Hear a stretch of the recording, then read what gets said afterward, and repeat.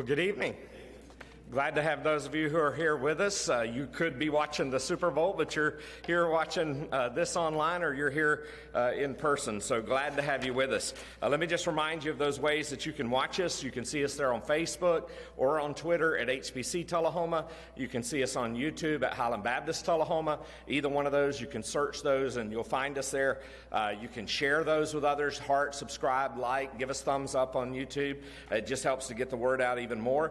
And then don't forget about our phone live streaming. That's 855-532-4025. That's great for people who don't have internet, as well as those who maybe their internet service is not that great. You can also use that service when you're just driving down the road. If you just want to listen on your phone and plug that into your speakers in your car, you can listen to it that way also. It's a toll-free call, doesn't cost anything.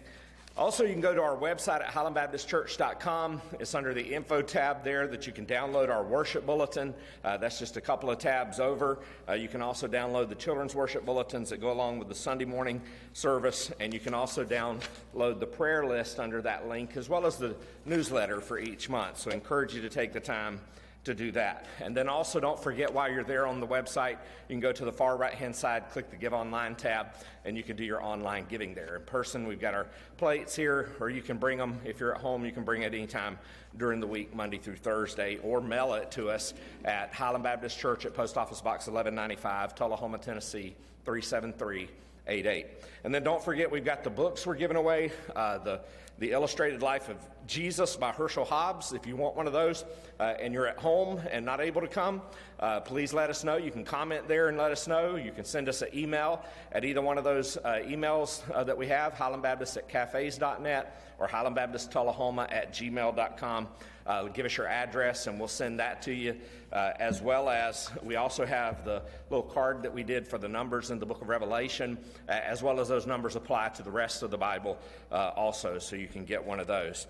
And then also, if you come as one of our guests, we encourage you to pick up one of our gift bags.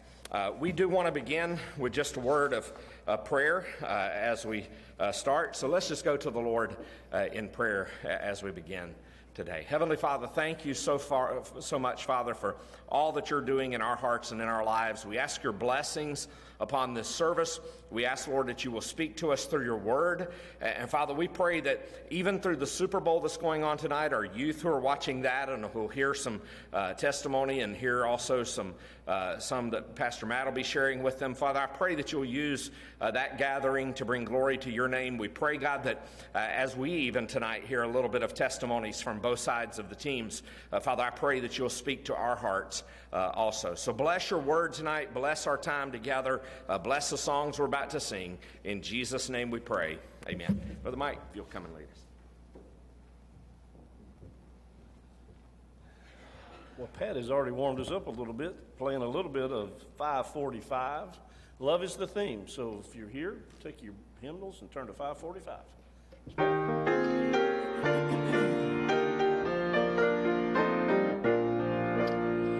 Of the things that men have done, one supremely stands unknown. Through the ages it has shown, 'tis his wonderful, wonderful love. Love is the theme, love is supreme, sweeter it grows. Glory bestows, bright as the sun, ever it goes. Love is the theme, eternal theme. Let the bells of heaven ring, let the saints their tribute bring, let the world through praises sing, for his wonderful, wonderful love.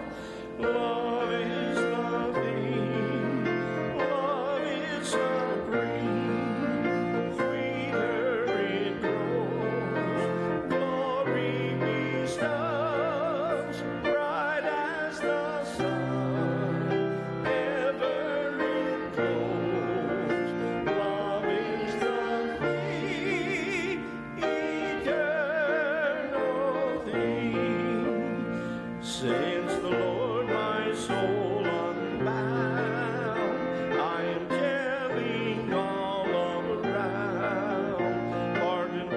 and joy are found in His wonderful, wonderful love.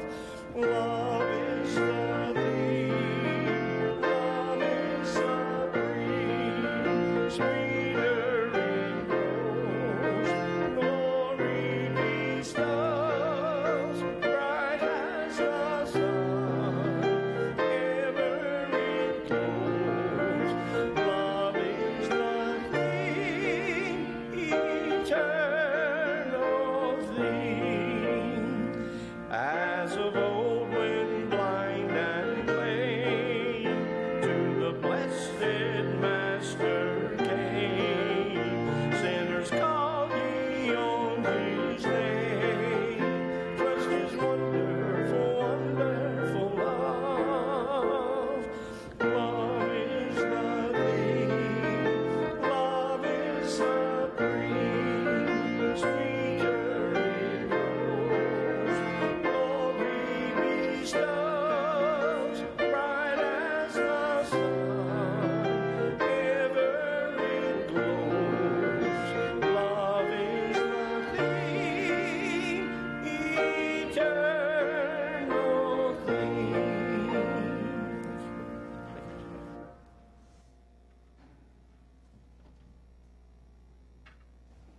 Well, we know this is Super Bowl night, and so we wanted to just share with you a little bit. We do a little more extended program of this usually on Super Bowl night, of sharing some testimonies from the players and some message with you about that in particular. We're just going to continue our series on the life of Jesus, but I did want to share with you some testimonies from the Los Angeles Rams as well as the Cincinnati Bengals. We'll be hearing from the Bengals first and then the Rams, so prayerfully watch and hear some of these guys' testimonies as you listen. I lean on my faith a lot when it comes to football and just my life in general.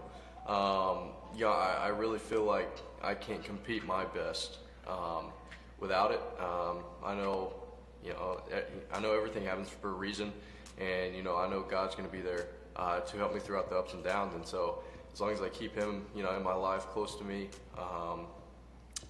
I know there's nothing I can't do. Yeah, my faith is everything. Testament to God always, His grace and mercy in my life. I'm a living testimony of that.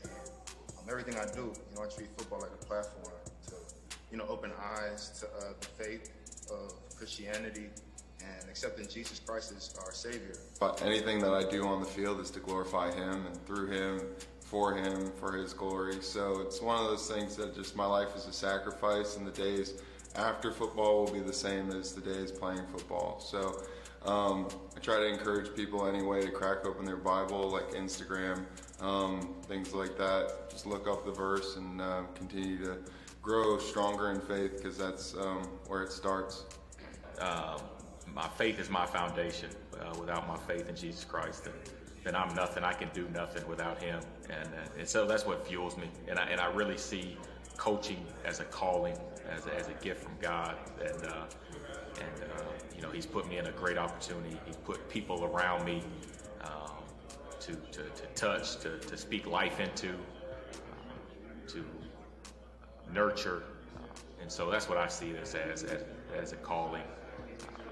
And He's been good to me, and I wouldn't be here without Him. So it's faith first. It's been my family, and then it's football after that. So I'm lucky enough to be part of the staff with a head coach. He's got the same alignment. He's got the same thoughts, beliefs, and I think spending time with our family, being able to come in late on Sundays or whatever in the off season when we need to, and go to church or whatever it is that we need to do, spend time with our family and make sure that we're going to church. And, whatever that balance is, that's the type of environment that we've got here. And that's why we all mesh so well together as a staff.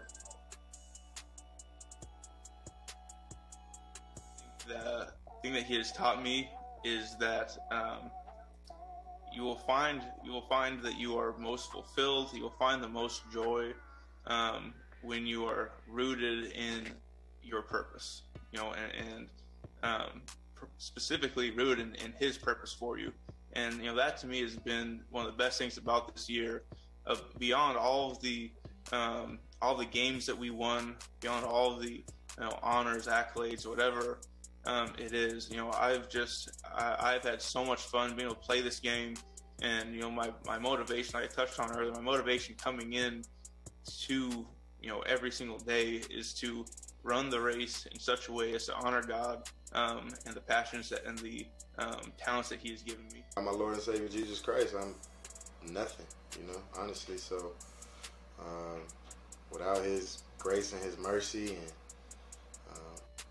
dying for my sins, I'm nothing. I'm sinful by nature, and I'm not perfect, and that's why I need the Lord so much, and that's why I need my faith, and I gotta always lean on my faith, and I gotta give God the glory and let God really work through me, and work through my heart and try to grow. That's really how I try to grow and try to evolve as a person. I've definitely watched, heard, and witnessed it all changed, man, and it's just a testimony to stand down, staying humble, staying in your faith, bro. And here I am with an opportunity to reach one of the goals in my life that I've always wanted to reach. With God, with Jesus Christ on your side, you can accomplish so much. Keeping faith, no matter what the circumstances is, no matter what kind of adversity come your way, keeping your faith can take you so far, can get you over that hump. And that's been kind of my testimony this whole season. I know God has brought me a long way, and none of this would be possible without Him, man. I just the way things have been going, the way things have played out my entire life, you couldn't have written this any better. And I know that all of this stuff was orchestrated by Him, and everything that I do, my hashtag, my motto is look at God. It's easy for us as players to I never want to get big-headed. No matter how many plays I make and all these things, I don't really want people to look at me or whatever. I just know that I wouldn't be here without God. So when I say hashtag look at God, I mean He gets all the attention and all the glory, and I'm thankful for Him and His plan. I lean on my faith a lot when it comes to football. It's on a loop there, and so it'll continue to play it. As you heard there, both sides have good Christian guys who are playing on those teams. There are guys who are on both those teams who don't know the Lord as their Savior. And so pray for those that do, that as they take a stand for the Lord Jesus Christ, even as on this platform that they have tonight to witness to the world, because this is all around the world with this broadcast of the Super Bowl. So even if it's not your teams that are playing tonight, just know that the gospel message of those who would maybe have that opportunity to share as they're interviewed, to share about their faith in Christ, pray for them that they would be faithful and that their testimony and their words would go out. You can find those interviews and many more on Sports Spectrum. It's where sports and faith intersect. So you can look that up online and Google that. It's called Sports Spectrum, and that's where sports and faith intersect. And so it's a great resource that's out there that you can look at and see some more, even in other sports, of others who are using their platforms to share the gospel. So take your Bibles tonight, if you will, to turn to John chapter 1, and we're going to be looking at verse 45 to 51. We're going to start with verse 43 to verse 45. And so the message tonight is entitled Star Witness, playing off of some of the Super Bowl emphasis here, that we're going to see this star player here that was a disciple of Jesus. We're also going to see that this guy dealt with some doubts in his life. He's not mentioned very much at all in the scriptures, but he is in a few places, and so we're going to see those tonight as we go through his life. It's just like in sports, there are those who play who may not be the star player, but in God's eyes they are, because they're sharing their testimony and faith in Jesus Christ. So let's stand as we read God's word in honor of his word, John chapter 1 and verse 43 through verse 45. The next day, Jesus decided to go to Galilee, and he found Philip, excuse me, and said to him, "Follow me." Now Philip was from Bethsaida, the city of Andrew and Peter. Philip found Nathanael and said to him, "We have found him of whom Moses in the law and also the prophets wrote, Jesus of Nazareth, the son of Joseph." Let's pray again. Heavenly Father, thank you once again for just the privilege to come before your throne of grace and to ask you, Lord, to bless your word tonight, to bless the testimonies that we've even heard tonight from the players who are playing. Father, I pray that you will help them to remain faithful, not only in their words, but also in their actions, even on the field. And Lord, that they would be a witness and testimony to so many others. Use that platform, Lord, to share the gospel with so many around the world. Heavenly Father, I pray that you will speak to us from your truth, from this word also, as we see this star witness here in this passage who dealt with doubt, and as we struggle sometimes with doubt, help us to learn some things that we can take and apply to our lives from this passage tonight. So bless your word, bless the reading of it, the hearing of it, the keeping of it, and help us, Lord, to just hear from your Spirit speaking to our hearts tonight. In Jesus' name we pray. Amen. And you can be seated. You know, if you think about doubt and you are dealing with doubt, it doesn't matter where you are spiritually, you need to meet Jesus. If you don't know Christ as your Lord and your Savior and you're dealing with doubt, you certainly need Jesus, because that's the only place you're going to find peace and answers for the doubts that you have. If you do know Christ and yet you're struggling with doubts, you still need to meet Jesus. You need to get closer to Jesus. You know, so often we are looking at our problems and our troubles and our trials up so close that we think that God is small and God can't handle our problems. But the closer you get to God, the bigger God is. And so in John chapter 1, we have here a scene from the life of Jesus, which I think addresses this problem of dealing with doubt. You know, life is a series of problems, and if you don't have a problem, just hang around. Before this message is over, you're going to have a problem. All people are in one of three stages when it comes to problems. Either you're coming out of a problem, you're in a problem, or you're heading towards a problem. Life is a series of problems. Well, the good news about the Lord Jesus Christ is to know Jesus as your Savior gives you access to someone who is the great problem solver. And I don't know what problems you may be facing today, but whatever problem it may be, whether it's in your marriage, whether it's in your family, whether it's in your finances, whatever it is, know this, that ultimately and fundamentally, when you get down to the root of the matter, you'll discover that Jesus Christ is able to help you with whatever problem that you might have. One of the problems I want to deal with in this passage, though, is the problem of doubt and the problem of skepticism. Because there are a lot of people in our world today who are filled with skepticism and doubt in this world in which we live. In some ways, it's part of our upbringing. It's the way we're trained in schools to think skeptically, to think from a scientific perspective, and to be skeptical so that we get to the facts and know what the facts may be. And that atmosphere of skepticism, though, has often bled over into religious life. And there are many people today who are dealing with the problems of doubt, the problem of doubting what God's Word has to say. Somebody has said that doubt is a swinging bridge between faith and unbelief. Faith says, I believe. Doubt says, I'm not sure. Faith says, I trust. Doubt says, I don't know about it. Here's this man in the Bible who has this problem of skepticism or doubt. His name is Nathanael. The indications from the word of the Lord about this man, Nathanael, are that he was certainly a doubter, but he was also a sincere doubter. There are many people who aren't sincere in their doubts. Many times intellectual doubts are just merely a cover for an immoral lifestyle. You know, some people are trying to cover over the kind of life that they're living, and that's not really the problem at all. But evidently Nathanael was one of those sincere doubters. Somebody said that doubt is either the agony of some earnest soul, or it's the trifling, superficial doubt of a superficial fool.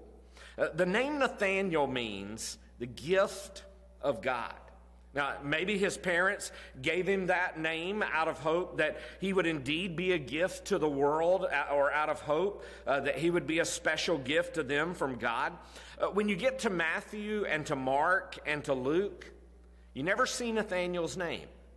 In all the lists that you see in those Gospels of the disciples, you never see his name. One name you do see is the name Bartholomew. And most people believe, most scholars believe, that Nathanael and Bartholomew are the names for the same man. Nathanael doesn't appear much in Scripture at all. He appears on the first page of the book of John, and he appears on the last page of the book of John. In chapter 1, he makes his cameo appearance. In chapter 21, he gives his final curtain call. He's a man who shows us that if you have a problem, what you need is to meet Jesus. Jesus can help you with your problem today, no matter what your problem is. And so I want to call your attention, first of all, to the doubt that he manifests, or the doubt that he shows there in verse 45. So verse 43 and 44 kind of set the stage for us where he's at, what Jesus has said. We see the connection there to Andrew and Peter that we talked about this morning. He was from Bethsaida, which was the city, the hometown of Andrew and Peter. And verse 45 says that Philip found Nathanael and said to him, "We have found him of whom Moses in the law and also the prophets wrote, Jesus of Nazareth, the son of Joseph." So notice, Philip found Nathanael. That's a train in a series of events in chapter 1 about people who are meeting the Lord Jesus. And we talked about that this morning, the necessity for us to invite people to meet Jesus, to share the gospel with them, to invite them to come to church. There were two disciples who came to Jesus and said, "Where do you live?" And we talked about that at the end of our message this morning. And Jesus said, "Come and see." And one of those men came and told Philip. And then the Lord came to Philip and said, "Follow me." And we find that Philip followed Jesus. He had become a follower of the Lord Jesus Christ, and he's a friend of Nathanael, so he wants his friend Nathanael to know about Jesus. You know, it's a good friend who will do for you what Philip did for Nathanael. If you have a friend who's talking to you about the promises and the word of Jesus Christ, that's a good friend to have. You know, many of us came to know the Lord as our Savior because we had a friend who loved us enough, who cared enough about us to introduce us to Jesus. And so Philip was a good friend. So I want you to know that we need to be that kind of friend to others. We need to be that kind of friend that they might know Jesus. And so after Philip had found Jesus, he had a desire that his friend Nathanael would come to know the Lord. So he comes to Nathanael and he lays before him this prophetical announcement. Notice what the announcement was back in verse 45 again. We have found him.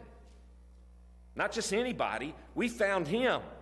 Who's he talking about? Him. He's talking about the Messiah. You can almost sense the excitement in Philip's voice. And then he says, "We have found him of whom Moses in the law and the prophets wrote." So he doesn't leave it to question to Nathanael, "Who in the world are you talking about, Nathanael?" Wait, slow down just a second. You know, Philip's so excited to tell him about Jesus, and Philip just continues on and says, he's the one that Moses told us about in the law and also that the prophets wrote about. And that is that we have found the one that the Old Testament predicted was going to come.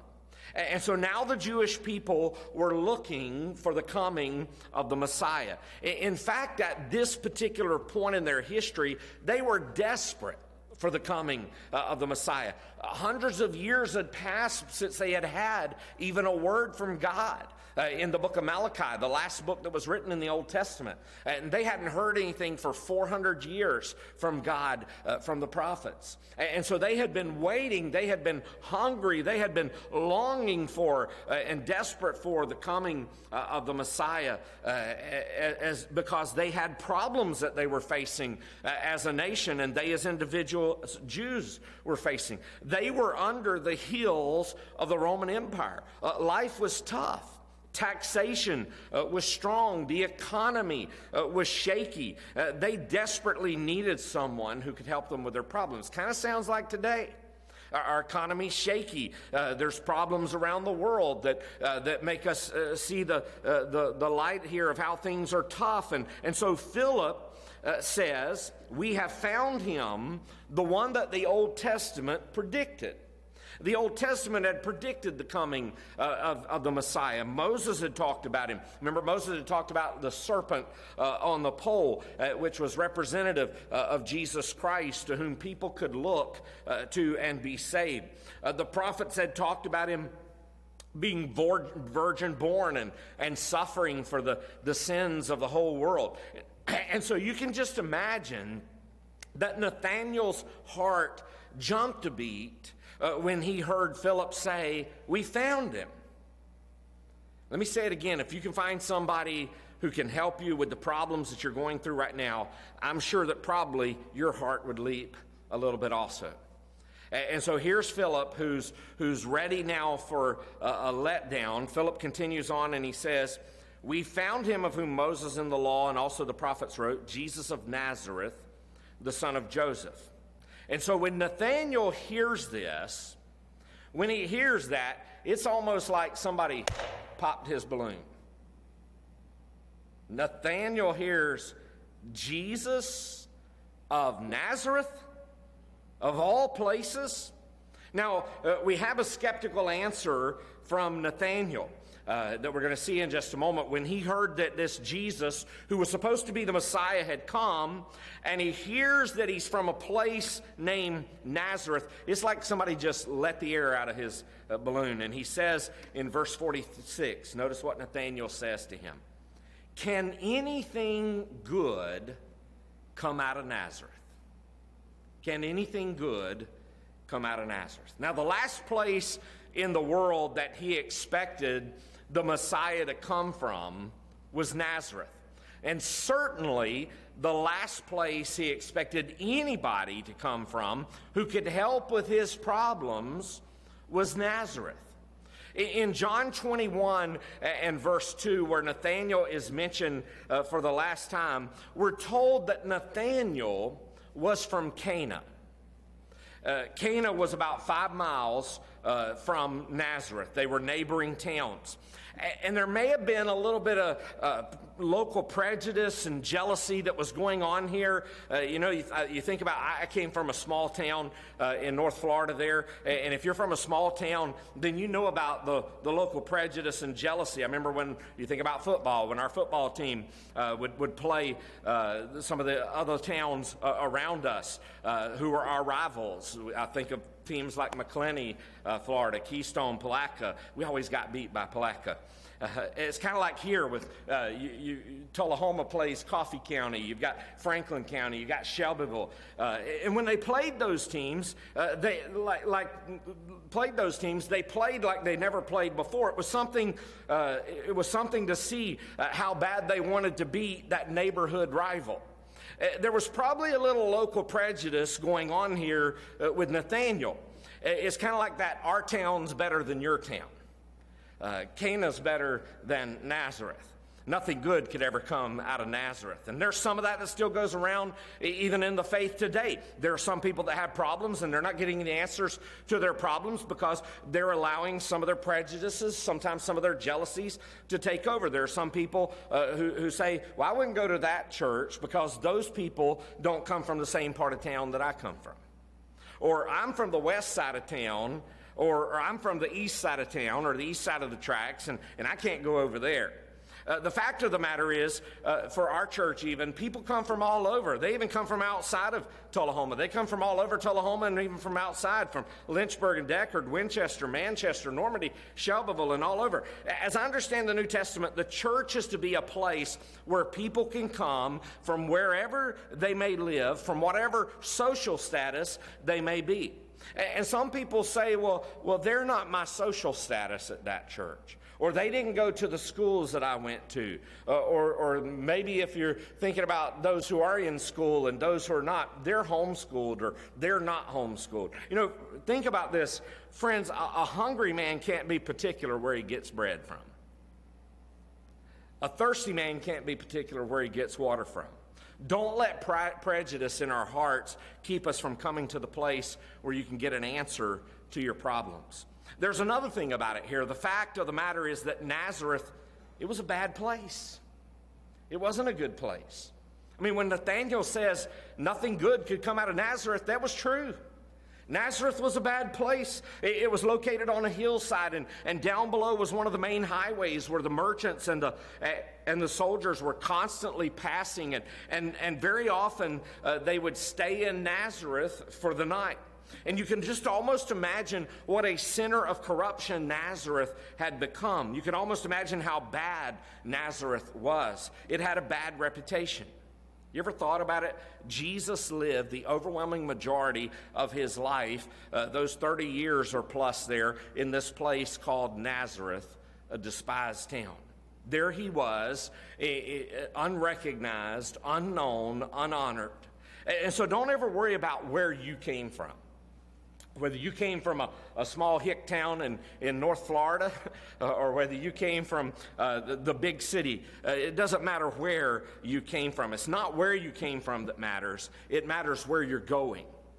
Can any good thing come out of Nazareth? And so Nathanael becomes a doubter. He becomes a skeptic, and he's raising this skeptical question. Some of us have sometimes a problem of doubt. There are all kinds of doubters. There are all kinds of skeptics. There may be those who are scientific skeptics. You've decided that Jesus has to get into your test tube and submit himself to your test and check off all your boxes before you'll ever believe him. Or maybe you're a philosophical skeptic. Maybe you've decided that Jesus has to conform to your ideas of what he should or shouldn't be before you're going to believe. Or maybe you're a religious skeptic. You already have your mind already made up. It's amazing to me how many people who don't know anything about it announce themselves as an authority on religious matters. If you don't believe that, then just talk to people.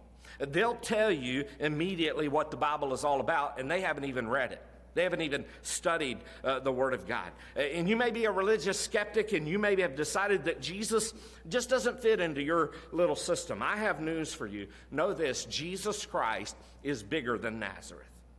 Jesus was from Nazareth, but Jesus was also from heaven. God was his Father. Divinity was his nature. Heaven was his home. He's bigger than Nazareth. You know, the world is constantly wanting to confine Jesus to Nazareth. They want to keep him back in the first century riding a donkey. I have news for you. The Jesus of Nazareth is the Jesus of Tullahoma. He can solve our modern problems, whatever they may be. And the fact of the matter is, nothing good can come from anywhere but Nazareth, because Jesus came from Nazareth. And the only one who was ever good was the Lord Jesus Christ. So we find here with Nathanael the doubt he shows. And Nathanael says to Philip in verse 46, "Can anything good come out of Nazareth?" And Philip said to him, "Come and see."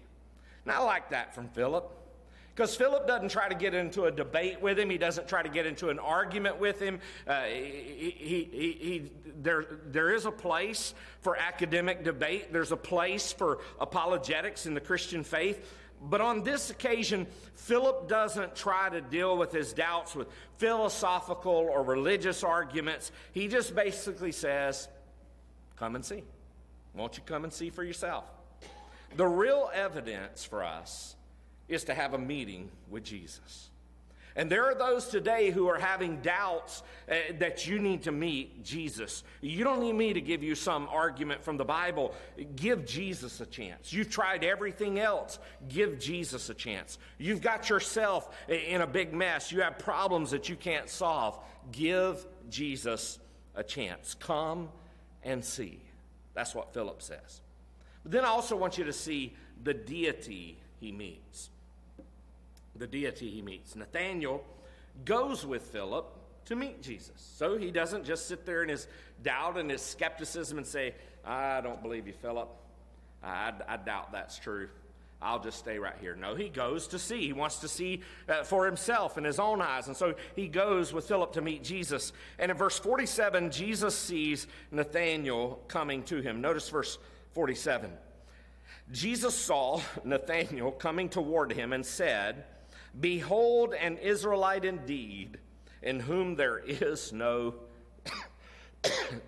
deceit." So notice, Jesus sees Nathanael coming to him. Here they come. Here's Nathanael in front of him, and he sees Jesus of Nazareth. But more than that, he sees deity in human flesh. And Jesus says, "Behold, an Israelite, indeed," King James Version said, "in whom is no guile," or deceit is another way to say that. Jesus is saying here that he's revealing his deity. And you could translate the word guile as the name Jacob. It may be that Nathanael had recently been studying the life of Jacob. His name in the first three Gospels is Bartholomew in Matthew, Mark, and Luke. But when you see Bar, that means son of. And so when you have son of Tholomew or Tholomos, there was a group of people who were called Tholomans who dedicated themselves to the study of scriptures. He may have been one of those. Maybe he'd been reading the life of Jacob. In Genesis 27, when you read about the life of Jacob, you'll find that Jacob was a schemer. Jacob was a deceiver. Jacob was a person who was filled with guile. And Jesus looks at Nathanael and he says, "Behold, an Israelite in whom there is no Jacob." There is no guile. There is no deceit. It's a great compliment to Nathanael because Jesus is basically affirming the sincerity of this man, Nathanael. Now, an Israelite there means ruled by God. Here's a man who's under the authority of God. Here's a man who when he gets the evidence, will believe the evidence. And so what you have here is a revelation of the Lord's omniscience. He calls him by name, and he knows all about him. So here this man comes up, first time Jesus in the flesh has ever met him, and he just says to him, this man is an Israelite. He's ruled by God. He has no Jacob. He has no guile. There's not a false bone in his body. That's a tremendous compliment to come from Jesus. What about us? Do you have any doubt at all? What you need to do is to meet Jesus, who knows all about you. Jesus knows you exactly where you are right now. He knows exactly where you are in your life. He knows what's going on in your life. He knows where you are and all about you even right now and about your past. And you may say, well, I don't want anybody to know about my past, but Jesus already knows all about your past. He knows not only what's going on the outside of you that everybody else sees, he knows what's going on the inside of you that nobody ever else sees. He knows your doubts, and he knows your fears, and he knows your failures, and he knows your desires. Jesus Christ has omniscience. He knows all about you.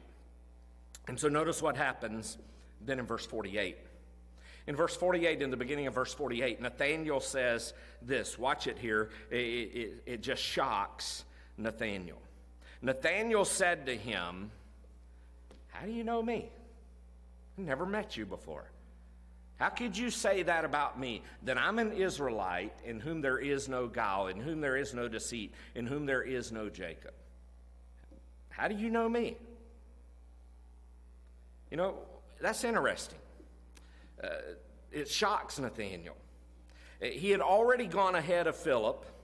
And think about this, when you're witnessing to somebody, when you're sharing the gospel with somebody, before you ever get there, Jesus was already there. You're talking to somebody about the Lord, and you think that this is brand new stuff. Jesus has already been ahead of you. He's already been working in that person's heart. And that's what Jesus can do. He's already running ahead of us. Isn't that awesome? Notice what else he says here. So Nathanael says, "How do you know me?" And Jesus answered him, "Before Philip called you, when you were under the fig tree, I saw you." Now, evidently, That fig tree was in a garden that Nathanael had. It was evidently a quiet place of meditation and rest and refreshment and relaxation. And Nathanael had been there thinking about all the things that he had seen and heard. And Jesus is not only revealing not only his omniscience in these verses, he knew all about Nathanael. He was saying, Nathanael, when you were under that fig tree, you didn't know it, but I was right there with you. I knew what you were thinking. I knew what you were doing. Know this, God is at work everywhere. There ain't nowhere God ain't. That might not be right, proper English, good grammar, but it's good theology. God is everywhere. God is omnipresent. Listen to what the psalmist says in Psalm 139 and verse 7 through verse 10. Where shall I go from your spirit? Or where shall I flee from your presence? If I ascend to heaven, you're there. If I make my bed in Sheol, you are there. If I take the wings of the morning and dwell in the uttermost parts of the sea, even there your hand shall lead me and your right hand shall hold me. God is everywhere. You can't hide from God. It's useless to try. I mean, think about Jonah. Jonah found out that you can't run from God. Adam and Eve in the garden, they found out that you can't run from God. They were hiding behind a tree, and the Lord said, where are you? Not because God didn't know where they were. He wanted them to know where they were. He knew exactly where they were. God knows where you are, and you can't run from God anymore. The deity he meets, we see here. The reason that we want people to meet Jesus is because when you meet Jesus Christ, you meet God, who is the answer for all of your problems. And then notice the decision he makes. The decision he makes. Look at verse 49. Nathanael answered him, Rabbi, you are the Son of God. You are the King of Israel. Now, I want you to see something here. Think about this. In just 2 minutes' time, here's a man whose doubts are settled, whose doubts are solved. Just a little while ago, he was saying nothing good could come out of Nazareth, and now he's saying, you're the Son of God. You are the King of Israel. He makes a quantum leap, if you will, in 2 minutes that completely changes his life. Notice again what he says about Jesus. He's convinced. His doubts are settled. He says, you are. Not maybe you might be. I hope you are. He says you are the Son of God. Because there's no way you could have known what was happening with me under the fig tree unless you were God. That is, he crowns him as the King of the universe. You are the King of Israel. He crowns him the King of the future. He acknowledges his deity. He acknowledges his destiny. He's basically saying, you're everything they say you are. You're everything you claim to be. And in that confession, this doubter who has now become a believer, this man seals his own destiny for all of eternity. Notice verse 50. Jesus answered him, because I said to you, I saw you under the fig tree, do you believe? You will see greater things than these. We see then he goes back to the life of Jacob in verse 51. He said to him, truly, truly, I say to you, you will see heaven opened and the angels of God doing what? Ascending and descending on the Son of Man. That's a picture from back when Jacob, remember Jacob? That's a picture and a reference to the experience Jacob had when he was basically a teenage boy. If there was ever a time that decisions need to be made, it's when we're in those teenage years. Some of the most important decisions of your life are made when you're a young person. And that's why it's so vital for us as a church and as Christians to be pouring our hearts into young people, sharing the good news of the gospel with them. Because I dare say some of the most important decisions of your life were when you were a young person. The decision to receive Jesus as your Savior, the decision of what kind of friends you're going to associate with, the decision of what you're going to do in life, the decision about where you're going to go to school and get education. And I presume that the greatest decisions for the most part of a person's life are made in those younger years. Jacob was just a teenage boy who was running. And that night he went to sleep on a stone for a pillar. And that night he had a vision that there was this ladder, you remember, that was set down from heaven. And on that ladder he saw angels of God ascending and descending. Ascending as if the angels were going back to glory and telling heaven of all the sad, heart-rendering things taking place on this earth. Descending from heaven with God's solutions and God's answers and God's power to meet the situation. And so Jacob saw that ladder and he said, "Look, this is the gate of heaven." And he understood that that ladder connected heaven and earth. And Jesus is saying to Nathanael, "Nathanael, I'm the ladder. I saw you under that fig tree. That fig tree, when I was there, I heard and saw about you and about your sin. I'm the ladder because the ladder tells about another tree. The ladder tells about the cross where I'm going to die for the sins of this world." And he said to him, "You're going to see greater things than this." And he did. Because we know that Nathanael became a disciple of Jesus.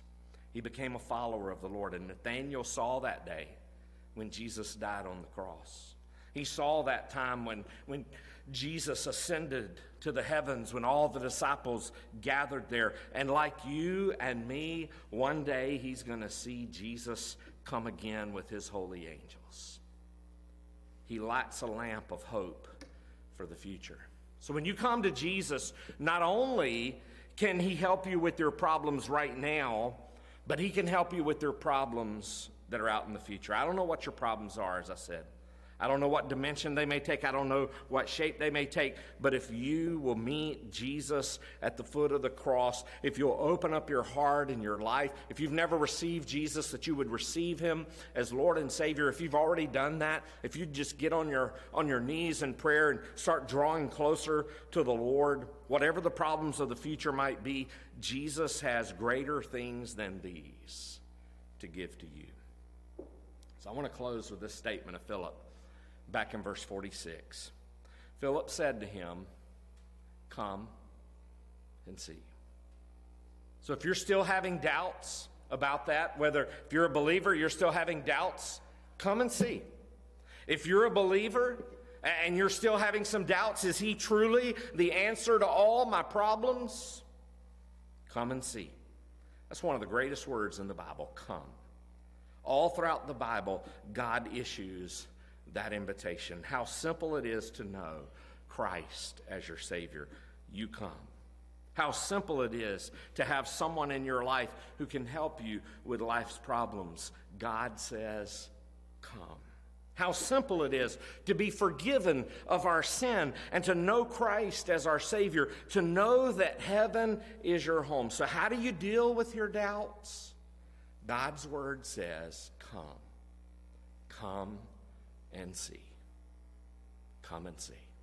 And he will answer all of your problems and all of your doubts. Let's pray. Heavenly Father, thank you so much for Nathanael, who honestly had some doubts in his heart, but yet was honestly seeking the truth. And so, Father, I pray that if there are those who are watching or those who are present tonight, if they don't know Christ as their Lord and their Savior, and they've been having some doubts about all this, they've been hearing about Jesus, that he loves us and he cares for us, and he died on the cross for our sins and wants to give us eternal life. Lord, I pray they would just hear that call, come and see. They would turn to you. They would call out to say, Lord, I know I'm a sinner, and I need to be saved. And I come to try Jesus. I've tried everything else in my life, and nothing else has ever worked. But I come tonight to trust in Christ as my Lord and my Savior.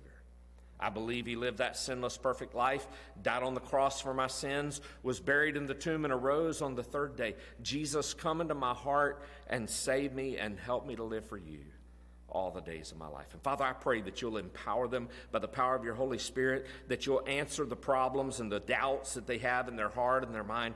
But Lord, there are many who may be here or listening online who they've already settled that part. They already know Jesus as their Lord and Savior. But because we live in this world and we've heard so much of the world and we hear so much of the devil and so much of the things of this life that it's all crowded out your voice and your presence.